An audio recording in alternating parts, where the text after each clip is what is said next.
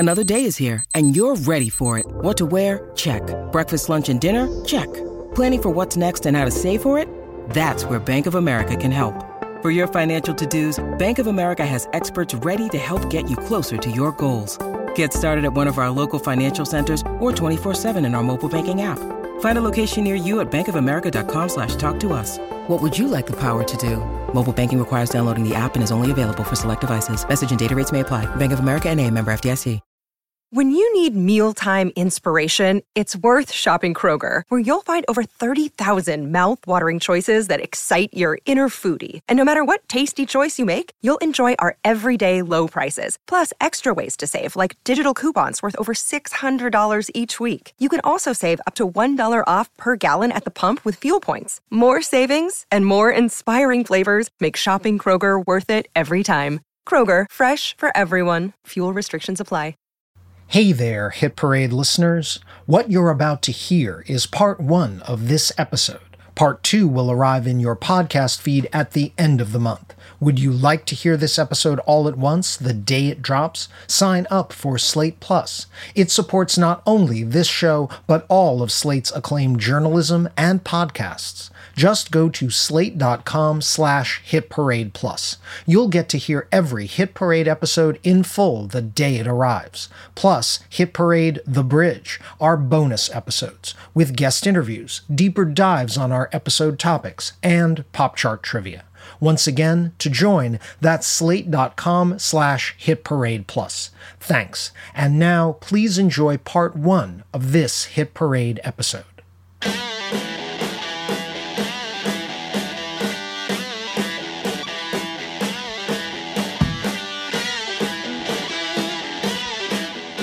Welcome to Hit Parade, a podcast of pop chart history from Slate Magazine about the hits from coast to coast. I'm Chris Molanphy, chart analyst, pop critic, and writer of Slate's Why Is This Song Number 1 series. On today's show, 9 years ago this week, at a New York concert in Madison Square Garden, pop star Bruno Mars brought out a surprise guest. This guy's one of my favorites. Ladies and gentlemen, show some love to Mr. Lenny Kravitz.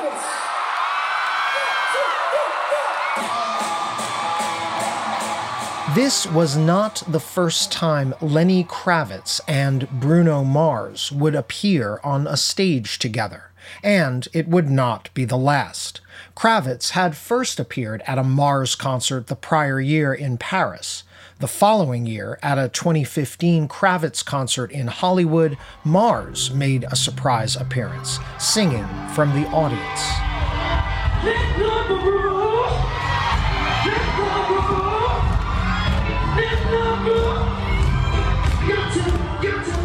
Surprise celebrity cameos at concerts are a not uncommon occurrence, especially when musicians play major cities like New York, Los Angeles, or Paris. But the repeat run-ins between Kravitz and Mars were, I would argue, something else, a cosmic synergy between hit-making generations, because it would not be too grand to say that Bruno Mars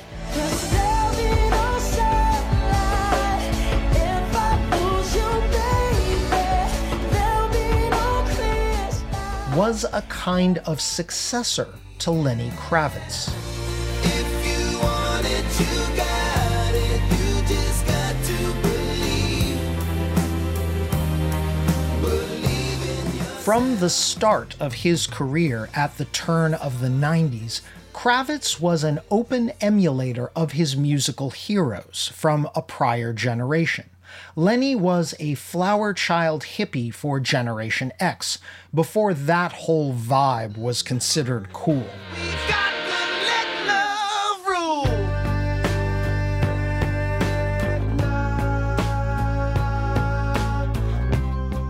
Fans and critics would play Spot the Influence on Lenny's hits, sometimes with delight, often scorn. But Kravitz was not above flaunting his influences.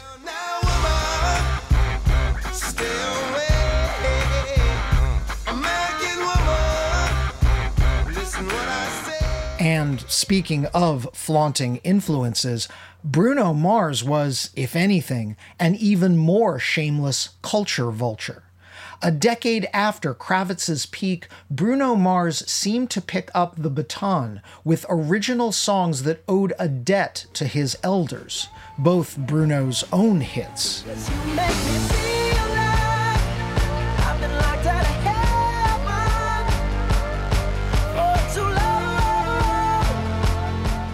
And the hits Mars and his songwriting partners penned for other acts.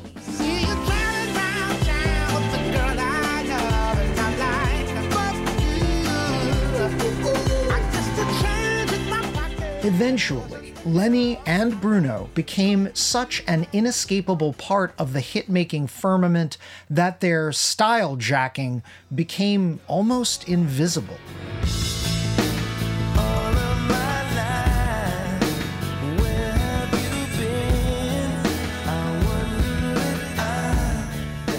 Today on Hit Parade, we will compare the hit-making careers of two expert genre chameleons, one from the 90s and aughts, the other from the 10s and 20s, to see how attitudes towards such borrowings evolved over the decades. In an era when artists now gleefully pillage from the music of earlier generations, the criticisms Lenny and Bruno endured seem almost quaint today. And when you're topping the charts, questions of influence tend to fall by the wayside. So many tears I've cried, so much pain inside, but baby, it ain't over till it's over. And that's where your Hit Parade marches today, the week ending August 24th, 1991, when Lenny Kravitz reached his all-time peak on Billboard's Hot 100 of number 2 with It Ain't Over Till It's Over, an unabashed homage to early 70s soul that directly foreshadowed I'ma leave the door open. I'ma leave the door open. I'ma leave the this #1 hit from 20 years later, Leave the Door Open, Bruno Mars's 2021 smash collaboration with Anderson .Paak as the retro soul duo Silk Sonic.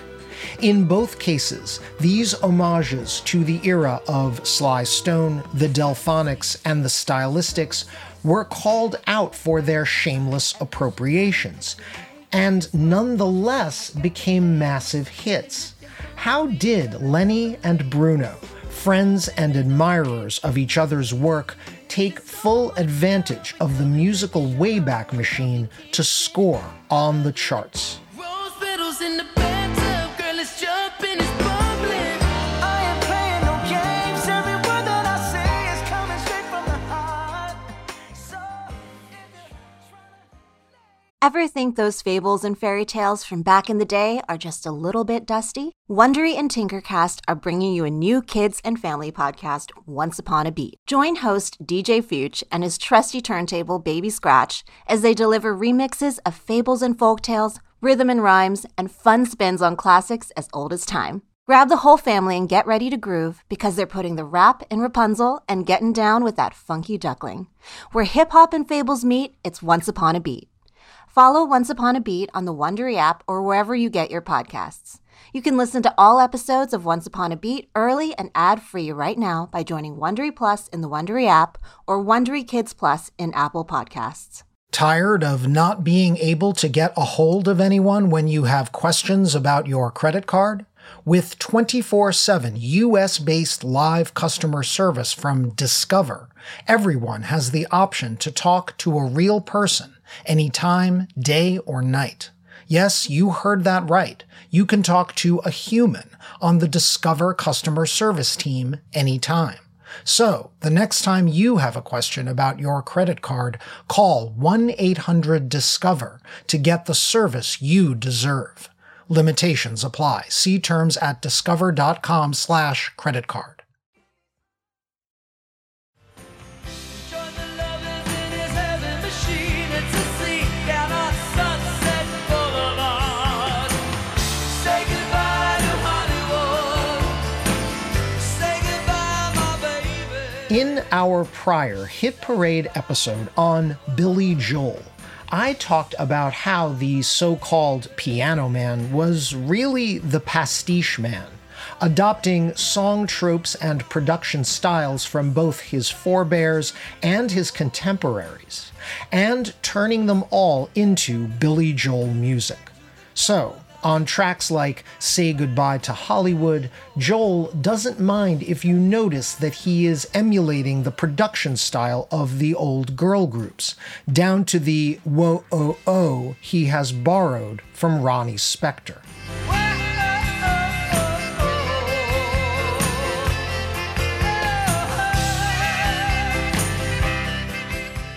Joel even recorded a whole album, 1983's An Innocent Man, filled with stylistic impersonations. His enduring hit, Uptown Girl, was a knowing homage to the Four Seasons.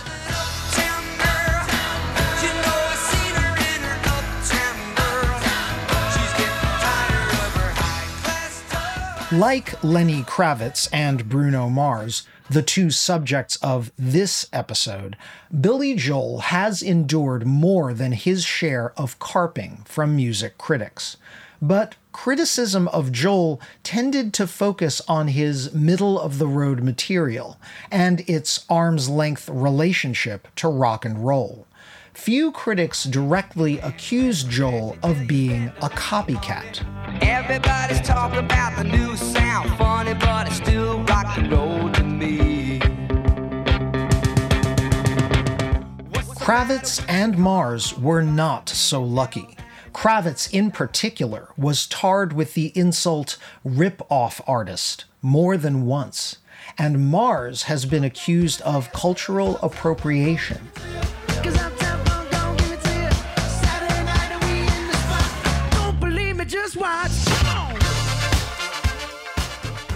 The fact that these criticisms stuck for a time to Kravitz and Mars, both of whom are multiracial, more than they attach to Billy Joel, surely has something to do with racism, or at the very least, racial essentialism. The idea that artists of color are supposed to stick to their musical lane.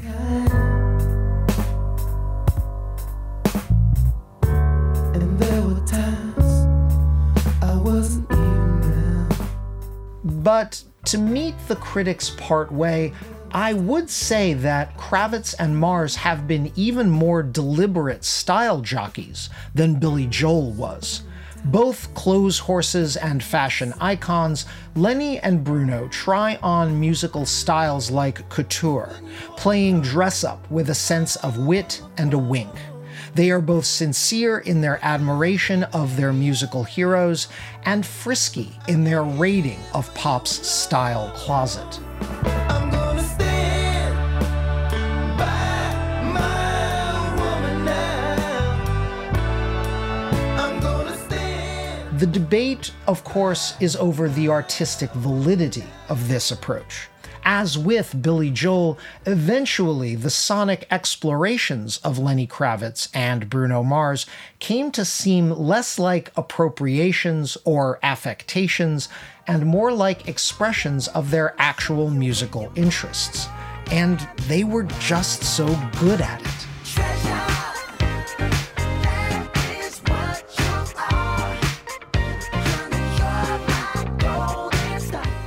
Before I walk through these chameleons' respective careers, let's establish some commonalities that will recur in their hit-making stories. Like Prince and Tom Petty, a pair of artists I compared in an early episode of Hit Parade who also shared a live stage one legendary time. Still my guitar gently weeps.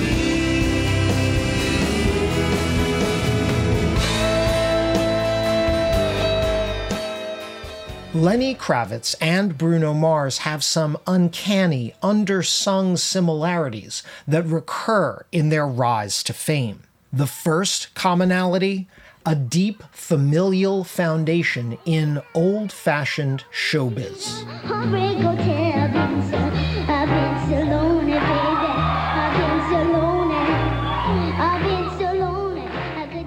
Second, eclectic backgrounds that gave them an ability to both play and write in an array of styles, not just for themselves, but for other hitmakers.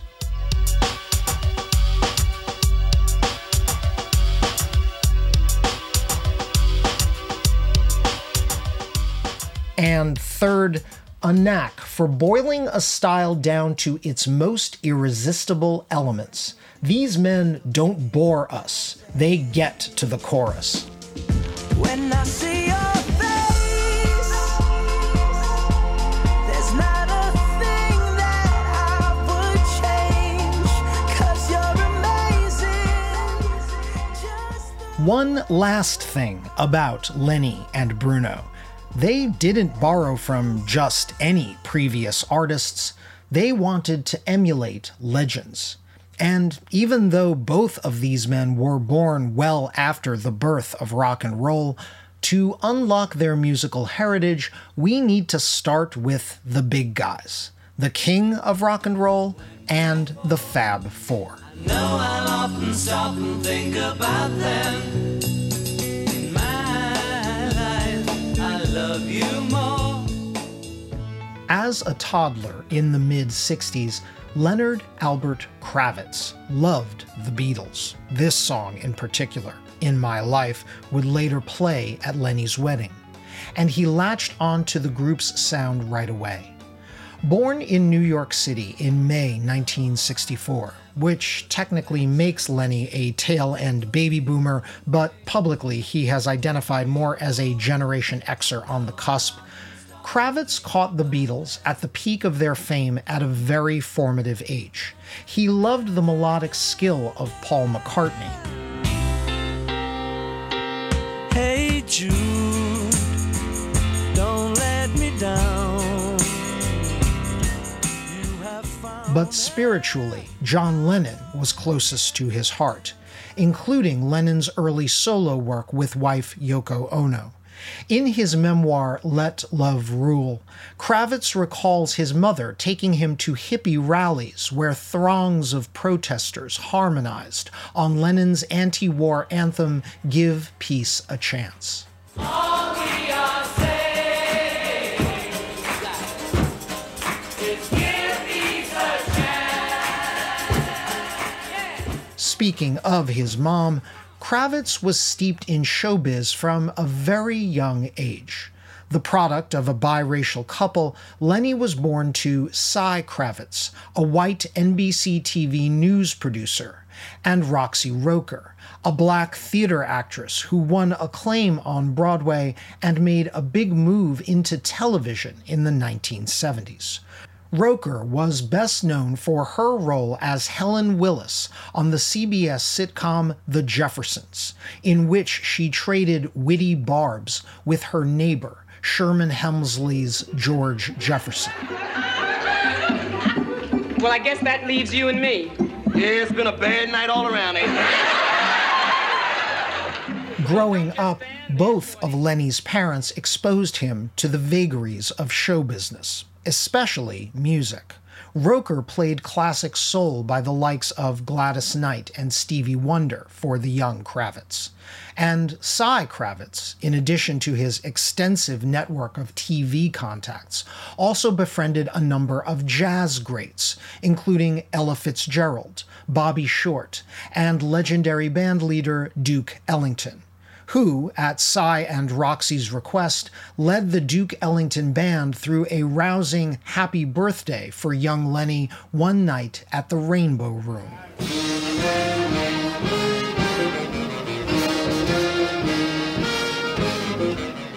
But the music Lenny naturally gravitated toward was rock and soul.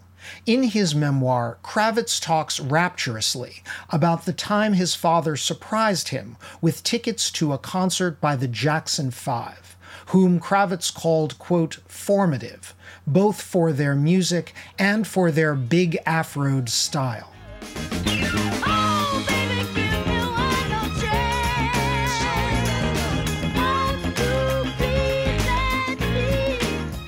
A bit later, after Lenny and his mother moved to LA when she scored her TV role, Kravitz was turned on to rock music, keying into Jimi Hendrix, Foxy Lady,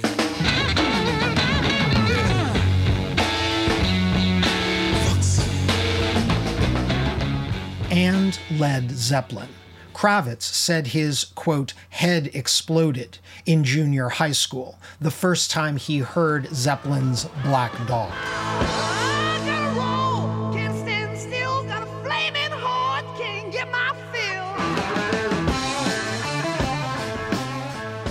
Finally, by high school, Lenny was inspired by the young Prince, whom he called, quote, the me I wanted to be. Kravitz was especially impressed that Prince did all of his own writing, most of the playing, and even his own production, a model Lenny would later emulate.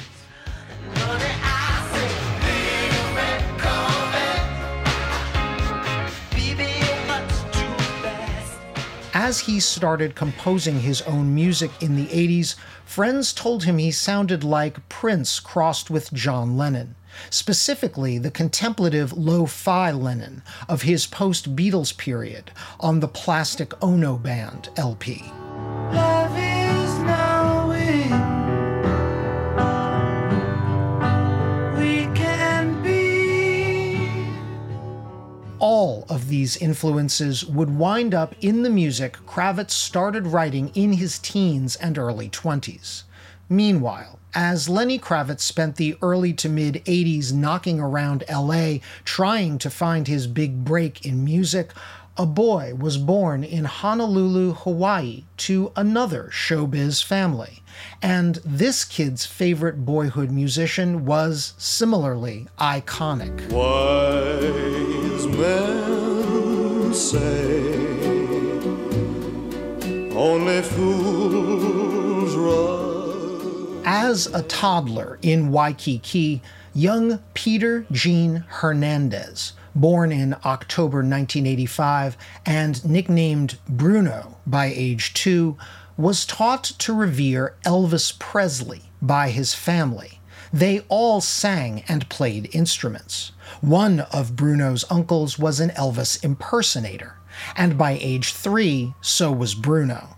Here's a clip of Bruno performing as Little Elvis while still in kindergarten.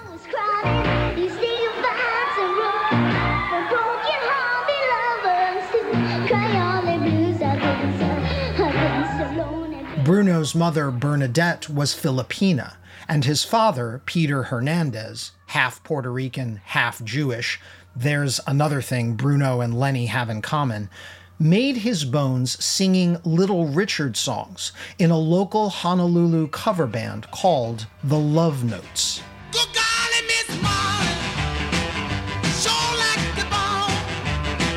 Good golly, Miss Marley.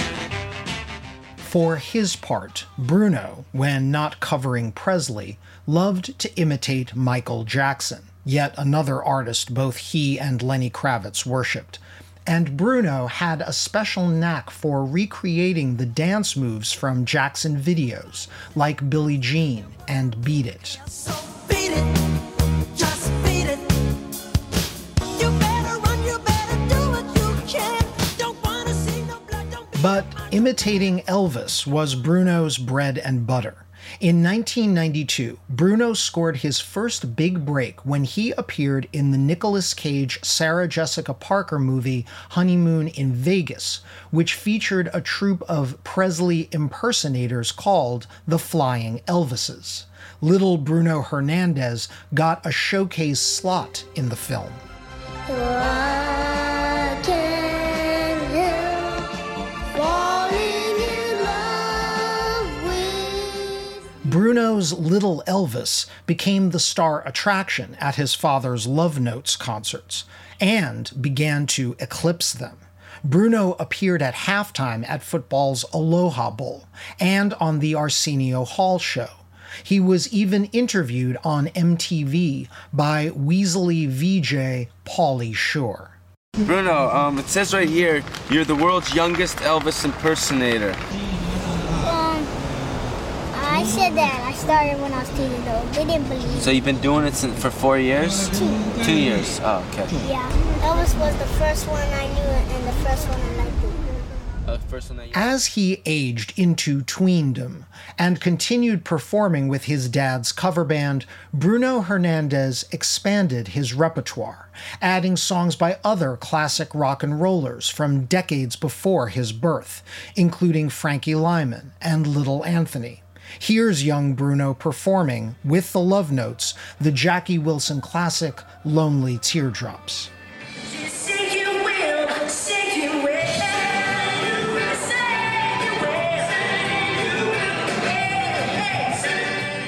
By the time he was a teenager, like young Lenny Kravitz before him, Bruno had found himself drawn to self-contained performers with instrumental skill. Like Lenny, Bruno taught himself guitar after listening to Jimi Hendrix. Let me stand next to your fire. Hey, let me stand next to your fire. And before going on stage, Bruno would psych himself up by playing Prince's Purple Rain.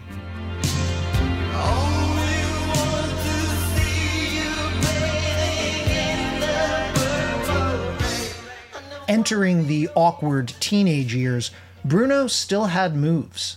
At the Aloha Las Vegas Review in 2001, he was captured on video executing letter-perfect dance moves as Michael Jackson.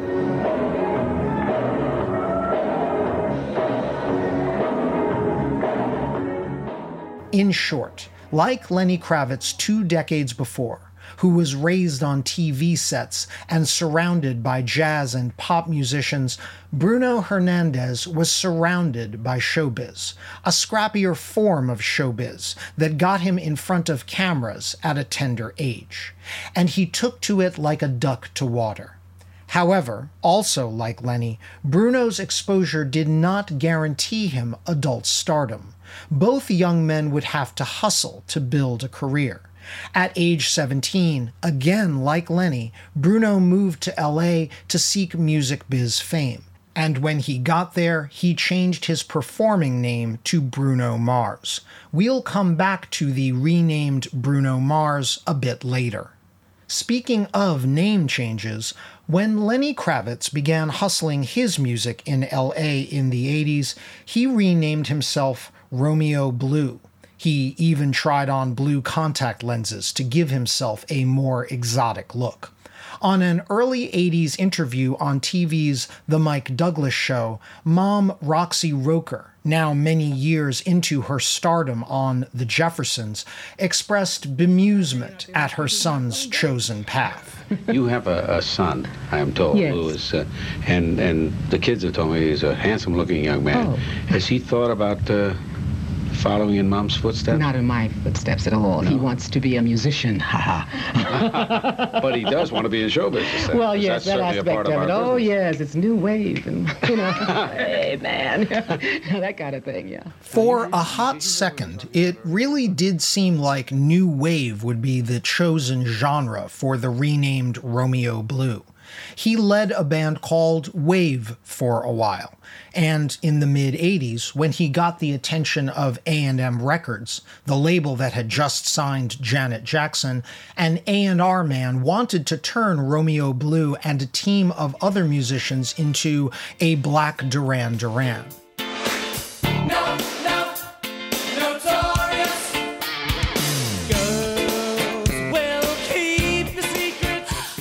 Lenny, aka Romeo Blue, turned the A&M deal down. In fact, Lenny Kravitz turned down several deals in the 80s, uninspired by the kinds of music the major labels were willing to invest in. At one point, an electro-pop band he had recorded demos with was offered a firm deal with Capitol Records, and after weeks of dithering, Kravitz turned that deal down too. The band, by the way, found a new lead singer, a former member of the Puerto Rican boy band Menudo, signed with Capitol, and released their album under the band name Maggie's Dream. The album failed to chart.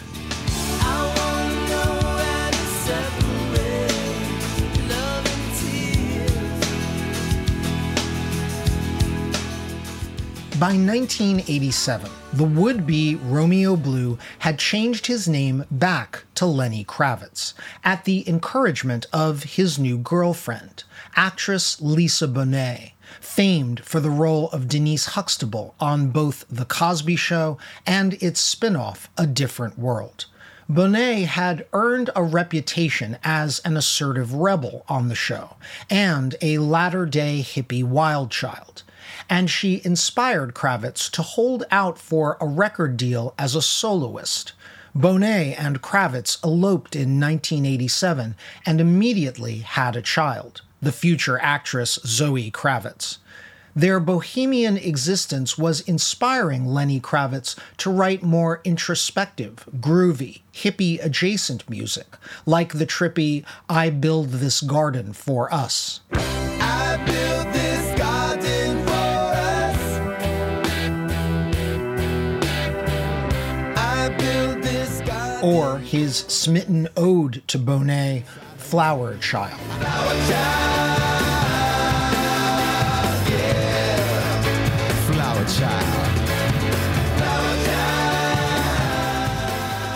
Spurred on by Lisa Bonet, Kravitz waited for a label that would allow him, like Prince, to not only record solo, but also write, produce, and play all the instruments. His self-produced demos endured rejections from numerous labels. Some said Kravitz's music wasn't black enough, others not white enough. Before Kravitz finally played those demos for the relatively new label Virgin America. Can make a little child smile. The Virgin executives, hungry for a hit and willing to entertain left-of-center artists, told Kravitz they liked his Prince meets John Lennon sound. They let him turn his self-recorded demos into a finished album. True to his neo-hippie vibe, Lenny called the album Let Love Rule. We got to let love rule.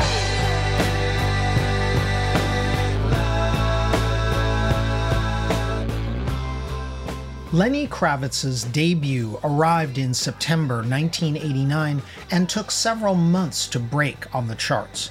Kravitz's music was indeed an odd fit for the pop or R&B charts at the time, and so Virgin promoted him largely to rock radio stations. By the fall of '89, rock radio had bifurcated into album or mainstream rock, topped by such Guitar Hero veterans as the Rolling Stones, Aerosmith, and Eric Clapton. That's when she said she was pretending.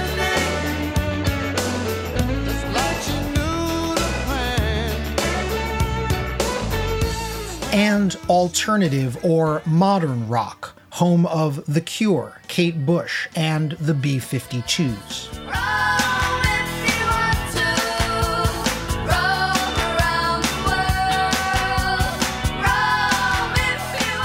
It turned out that Lenny Kravitz's neo-hippie rock worked on both sides of the rock radio dial.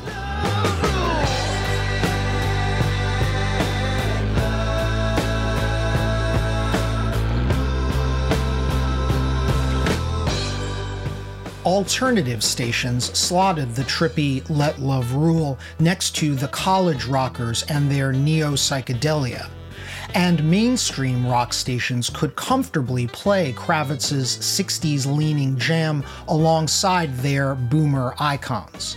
By December, Let Love Rule reached number 5 on Billboard's Modern Rock chart and number 23 on the Album Rock chart. Of course, for rock station programmers, it didn't hurt that Kravitz's music was so especially Beatlesque, so much so that almost immediately, critics took potshots at Lenny for copying the sound of his elders.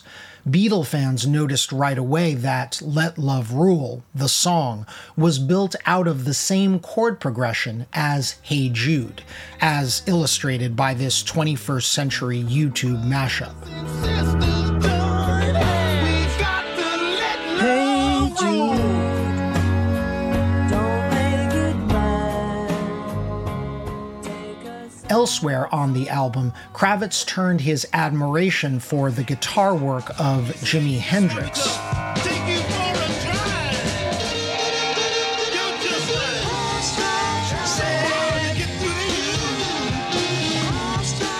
into the urbane Hendrix reboot, Mr. Cab Driver, a number 50 mainstream rock hit.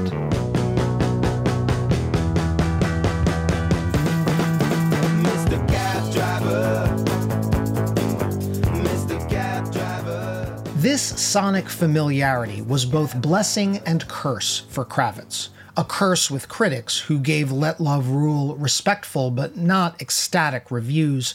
Rolling Stone categorized it as a, quote, childlike musical collage of no particular point. And a blessing with radio listeners who vibed on Kravitz's neo-Hendrix style and embraced multiple tracks. I Build This Garden for Us followed Let Love Rule onto the modern rock chart, where it peaked at number 25. I built this garden for us. I built this garden for us. On the album chart, Let Love Rule was a sleeper hit, eventually reaching number 61 in February 1990. It would not be certified gold for another 5 years. As of 1990, though, it had done its job, establishing Kravitz as an intriguing personality and a promising singer-songwriter who produced interesting, if imitative, tracks. But by the end of 1990, no one could have foreseen the cutting-edge track Lenny would produce next, a chart topper for the world's biggest female pop star. Hello, it is Ryan, and we could all use an extra bright spot in our day, couldn't we? Just to make up for things like sitting in traffic, doing the dishes, counting your steps, you know, all the mundane stuff. That is why I'm such a big fan of Chumba Casino. Chumba Casino has all your favorite social casino-style games that you can play for free anytime, anywhere with daily bonuses. That should brighten your day a little. Actually, a lot. So sign up now at ChumbaCasino.com. That's ChumbaCasino.com. No purchase necessary. VGW Group. Void where prohibited by law. See terms and conditions. 18+. Though his heart was in vintage rock, Kravitz had been paying attention to hip-hop throughout the 80s. And one beat kept recurring as a sample on a slew of first-wave rap hits. The monster drum break by Clyde Stubblefield on James Brown's 1970 track, Funky Drummer. 1, 2, 3, 4, get it!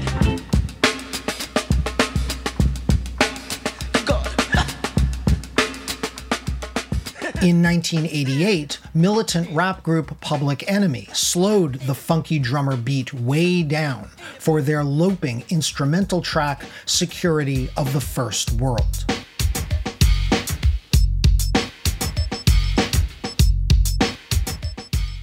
In the studio with his co-producer Andre Betts, Kravitz had an idea of something he could do with that beat.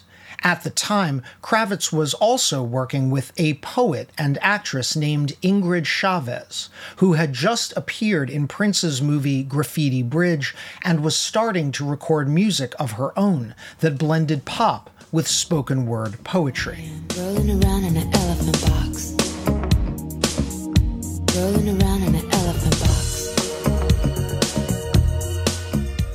Chavez wrote a poem for Kravitz, really an erotic love letter, that he then paired with that James Brown by way of Public Enemy beat, plus some evocative synthesizers and the sound of his own wordless voice moaning in the background. Kravitz took the demo to a megastar he'd just met who was looking for new tracks to add to her upcoming Greatest Hits album. Her name? Madonna.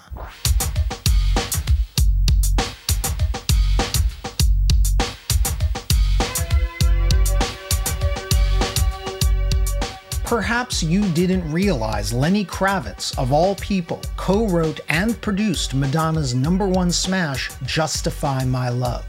We talked about it in our Madonna episode of Hit Parade, the hit more famous for its video, which MTV banned, than for the song itself.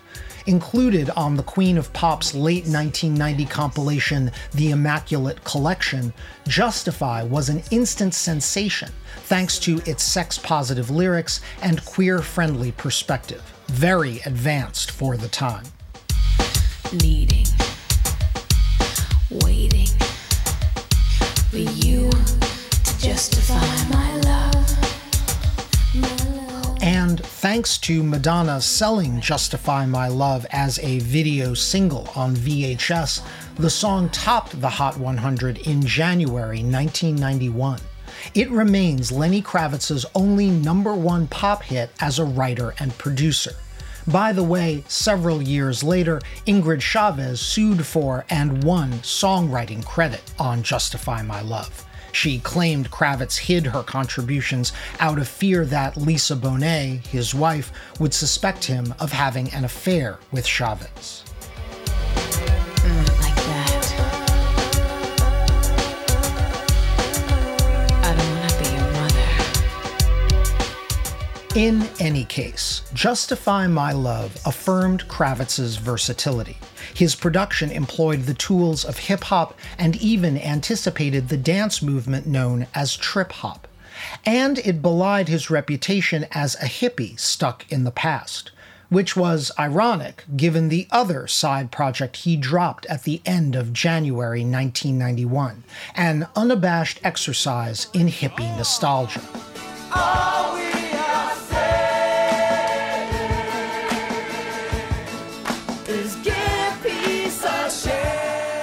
As we discussed in our charity mega singles episode of Hit Parade, 1991's remake of John Lennon's Give Peace a Chance, a benefit for Gulf War victims and an implied protest against that war, was the brainchild of Lenny Kravitz teaming with the late Lennon's widow Yoko Ono and their 15-year-old son Sean Ono Lennon.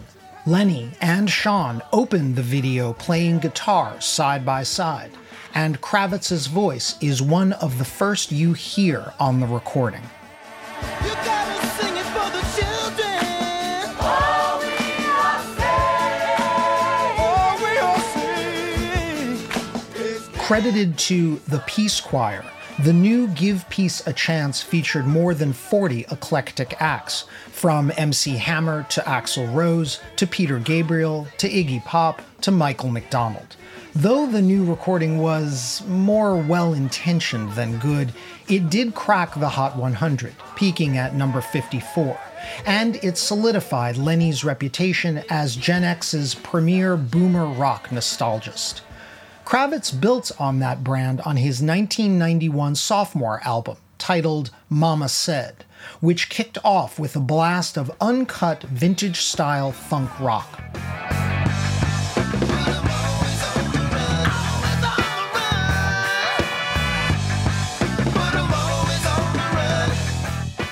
Always on the Run was perhaps Lenny Kravitz's savviest single yet, rebooting and blending multiple strains of rock history.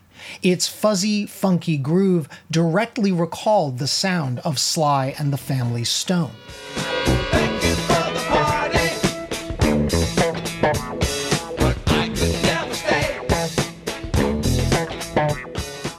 But its primary riff was played by a modern guitar luminary, Saul Hudson, better known as Slash from Guns N' Roses.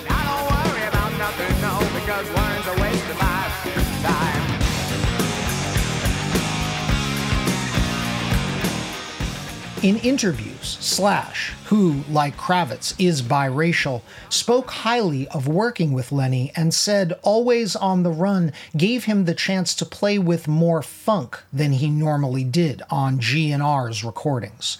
On the song's bridge, Lenny even calls Slash out by name.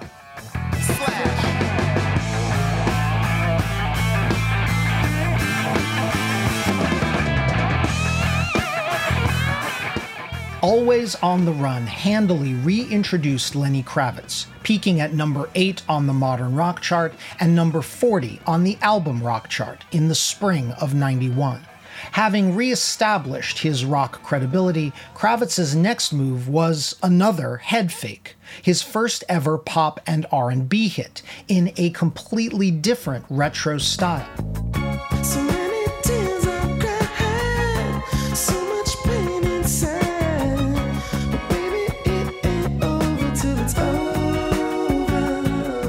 Written as a plea by Kravitz to wife Lisa Bonet as their marriage was foundering, It Ain't Over Till It's Over was Lenny in 70s fluttery slow jam mode.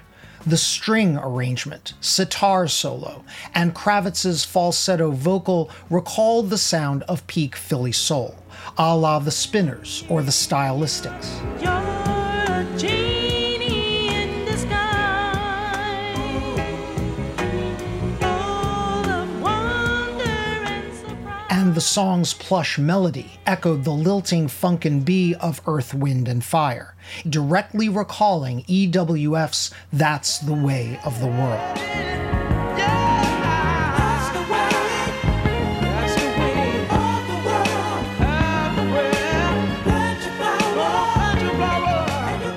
For all its backward-looking nostalgia, in a way, It Ain't Over Till It's Over was ahead of the curve for 91, kicking off the 20-year nostalgia cycle for 70s culture, before the rest of 90s popular culture began mining the disco decade for sounds and fashions. So many tears I've cried, so much pain inside, but baby it ain't over till it's over. Prior to this song, Kravitz had only ever made the Hot 100 once, taking Let Love Rule to a lowly number 89. But It Ain't Over gave Virgin a song they could take to pop and R&B stations.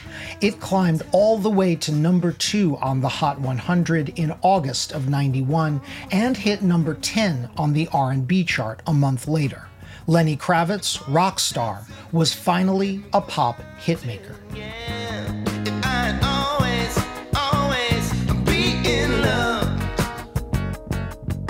The Mama Said album generated a minor pop follow-up hit with the Lennon-esque Stand By My Woman, and it went gold by the fall of 91. 4 years later, Mama Said was certified platinum.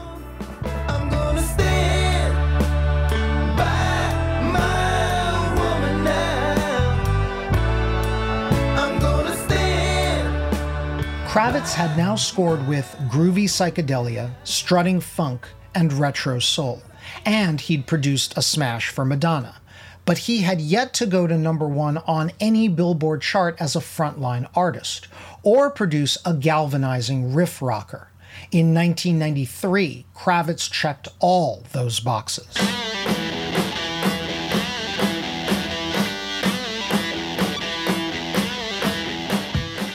Are You Gonna Go My Way was Lenny Kravitz's bid for air guitar immortality, built out of a riff worthy of Jimi Hendrix.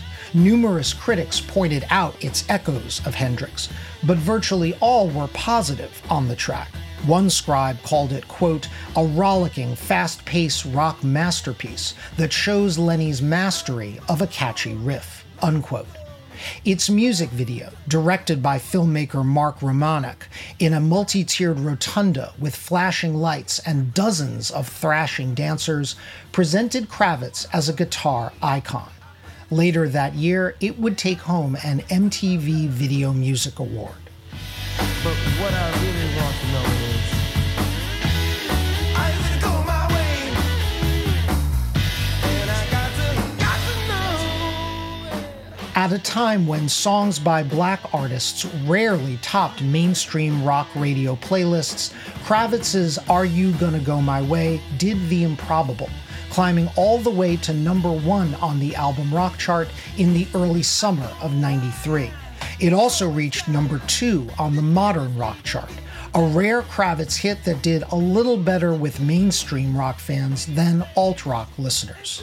The Are You Gonna Go My Way album climbed to number 12 and became the first Kravitz LP to go platinum right away. Kravitz filled the album with riff rockers like Is There Any Love in Your Heart, a top 20 album rock hit.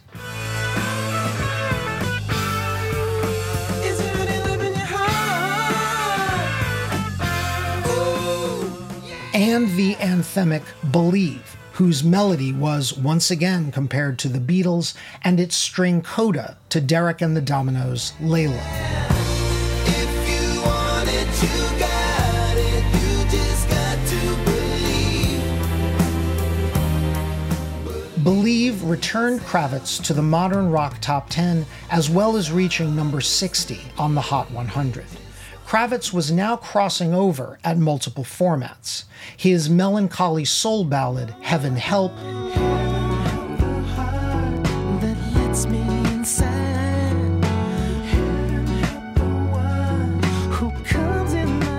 cracked the lower rungs of both the Hot 100 and the R&B chart. 6 years later, it was even covered by neo-soul singer Angie Stone.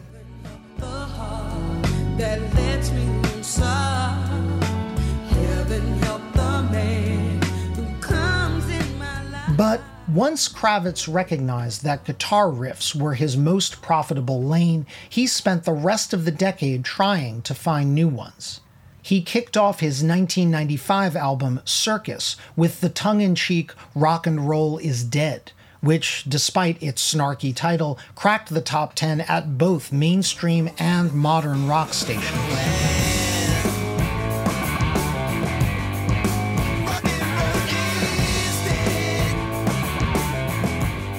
What made Rock and Roll is Dead doubly ironic was that Kravitz borrowed the riff from one of the most iconic classic rock songs of all time, Led Zeppelin's Heartbreaker.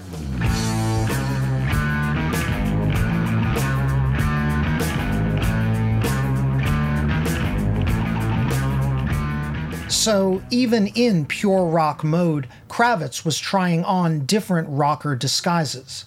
On 1996's Can't Get You Off My Mind, a number 62 pop hit, Kravitz tried his hand at country rock, combining his riffage with a Lonely Highway lyric. And I just can't get you off of my mind. Yeah. Kravitz was seriously wounded when he wrote the song, as he was still grieving the 1993 end of his marriage to Lisa Bonet and watching his mother, Roxy Roker, lose her fight with breast cancer. Roker died in December 1995.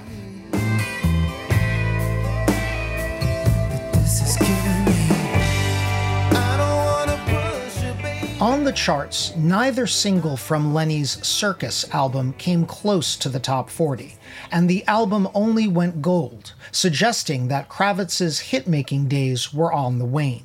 The trend seemed to persist with his fifth album, 1998's Five, on which Lenny played with sequencers and samplers for the first time since Justify My Love. The lead single, If You Can't Say No, echoed that Madonna hit's trip-hop sound, but only managed to reach number 39 on the modern rock chart.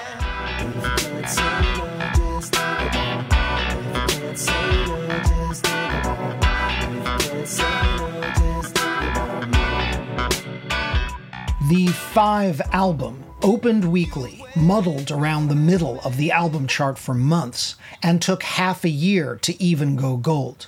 Reviews were also unkind, as critics began to tire of Kravitz's game of musical dress-up. AllMusic wrote, quote, Kravitz's Sly, Hendrix, Lennon, and Prince pastiches are a bore, unquote.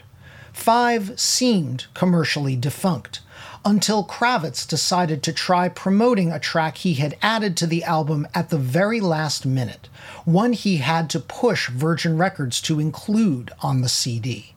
Buried on the disc's back half, it was a funk rocker, fusing the sound of prime Parliament Funkadelic with classic rock riffage and a simple sing-along pop chorus. Lenny called it Fly Away.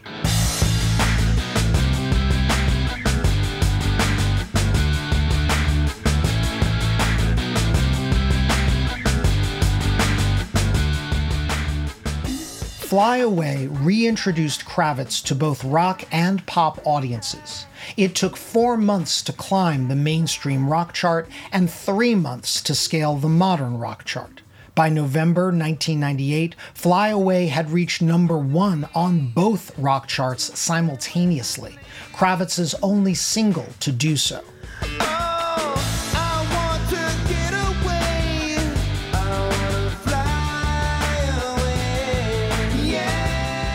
A few weeks later, Fly Away began crossing over to top 40 stations, helped along by its inclusion on the first edition of the Now That's What I Call Music CD series, alongside pop hits by Hanson and the Backstreet Boys. Fly Away climbed the Hot 100 for 5 months, eventually topping out at number 12 in May of 1999. Kravitz's first major pop hit since It Ain't Over Till It's Over in 1991. The chameleon had fused all of his influences, rock, funk, soul, pop, even a little grunge, into a smash that sounded mostly like Lenny Kravitz.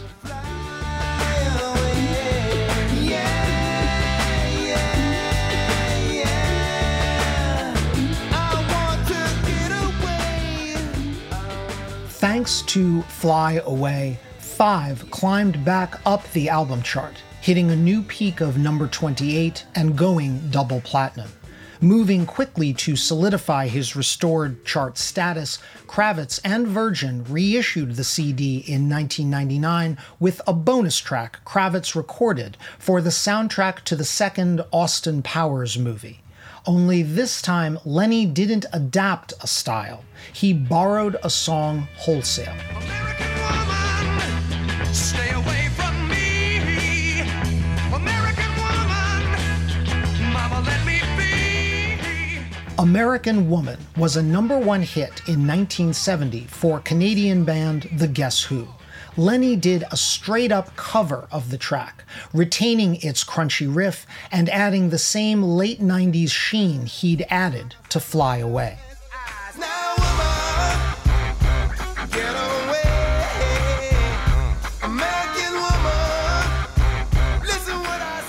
Lenny's American Woman hit the top 10 on both rock charts, and thanks to its inclusion on the reissued 5 CD, that album would go on to spend 110 weeks on the Billboard 200 chart, by far the longest run of any Kravitz album. Just a few months after 5 finally fell off, in the fall of 2000, Virgin collected all of Kravitz's singles on a Greatest Hits CD. In a sign of the goodwill Kravitz had built up over the past decade, Greatest Hits debuted all the way up at number 2, Lenny's highest charting album ever.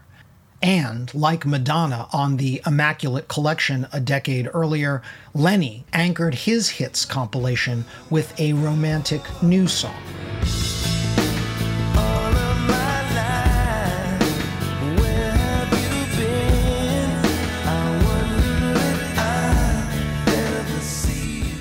The Heartfelt Again was the single that showed Lenny Kravitz's music had finally become its own genre. It sounded like Beatlesque classic rock crossed with neo-soul, but it was indebted to no one style. By February 2001, Again had risen to number 4 on the Hot 100, pushing Greatest Hits to triple platinum sales. It made sense that, for an artist as varied as Lenny Kravitz, a hits compilation would become his top seller. Kravitz spent the rest of the aughts recording and releasing music that charted respectably. Dig In from 2001's Lenny album cracked the top 40 at number 31, and the album went platinum. Once you dig in,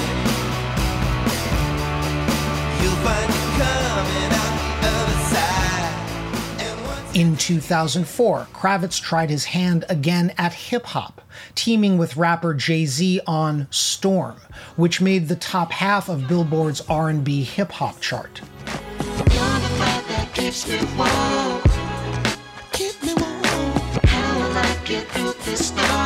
I got the bounce, Lenny. Check me out. Brooklyn's bad boy back again. Feet hit the ground, running and my back's to the wind. And in 2005, a return to riff rock on Lady, gave Kravitz one more top 40 pop hit, peaking at number 27.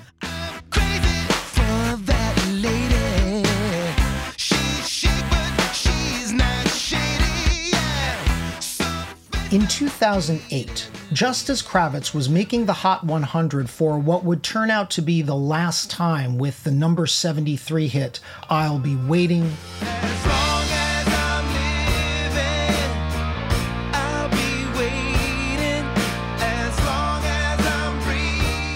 a 22-year-old singer-songwriter who had moved to LA to find fortune in the music business was recording a demo for what would turn out to be his first hit. It would not be the song to make Bruno Mars a household name, but it would kick off a run by a performer with an even more eclectic sonic career than Lenny Kravitz.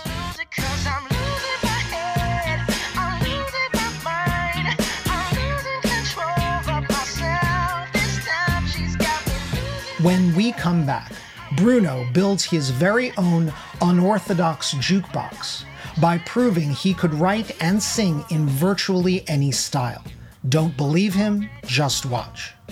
Non-Slate Plus listeners will hear the rest of this episode in 2 weeks. For now, I hope you've been enjoying this episode of Hit Parade. Our show was written, edited, and narrated by Chris Molanphy. That's me. My producer is Kevin Bendis. Derek John is executive producer of Narrative Podcasts, and Alicia Montgomery is VP of Audio for Slate Podcasts. Check out their roster of shows at slate.com/podcasts. You can subscribe to Hit Parade wherever you get your podcasts, in addition to finding it in the Slate Culture feed. If you're subscribing on Apple Podcasts, please rate and review us while you're there. It helps other listeners find the show. Thanks for listening, and I look forward to leading the Hit Parade back your way. We'll see you for part 2 in a couple of weeks. Until then, keep on marching on the one. I'm Chris Molanphy.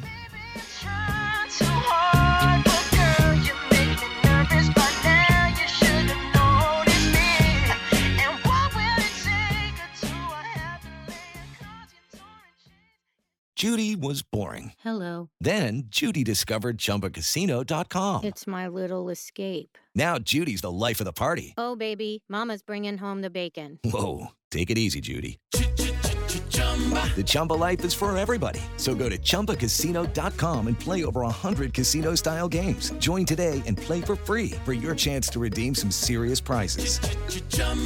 ChumbaCasino.com. No purchase necessary. Void where prohibited by law. 18+ terms and conditions apply. See website for details.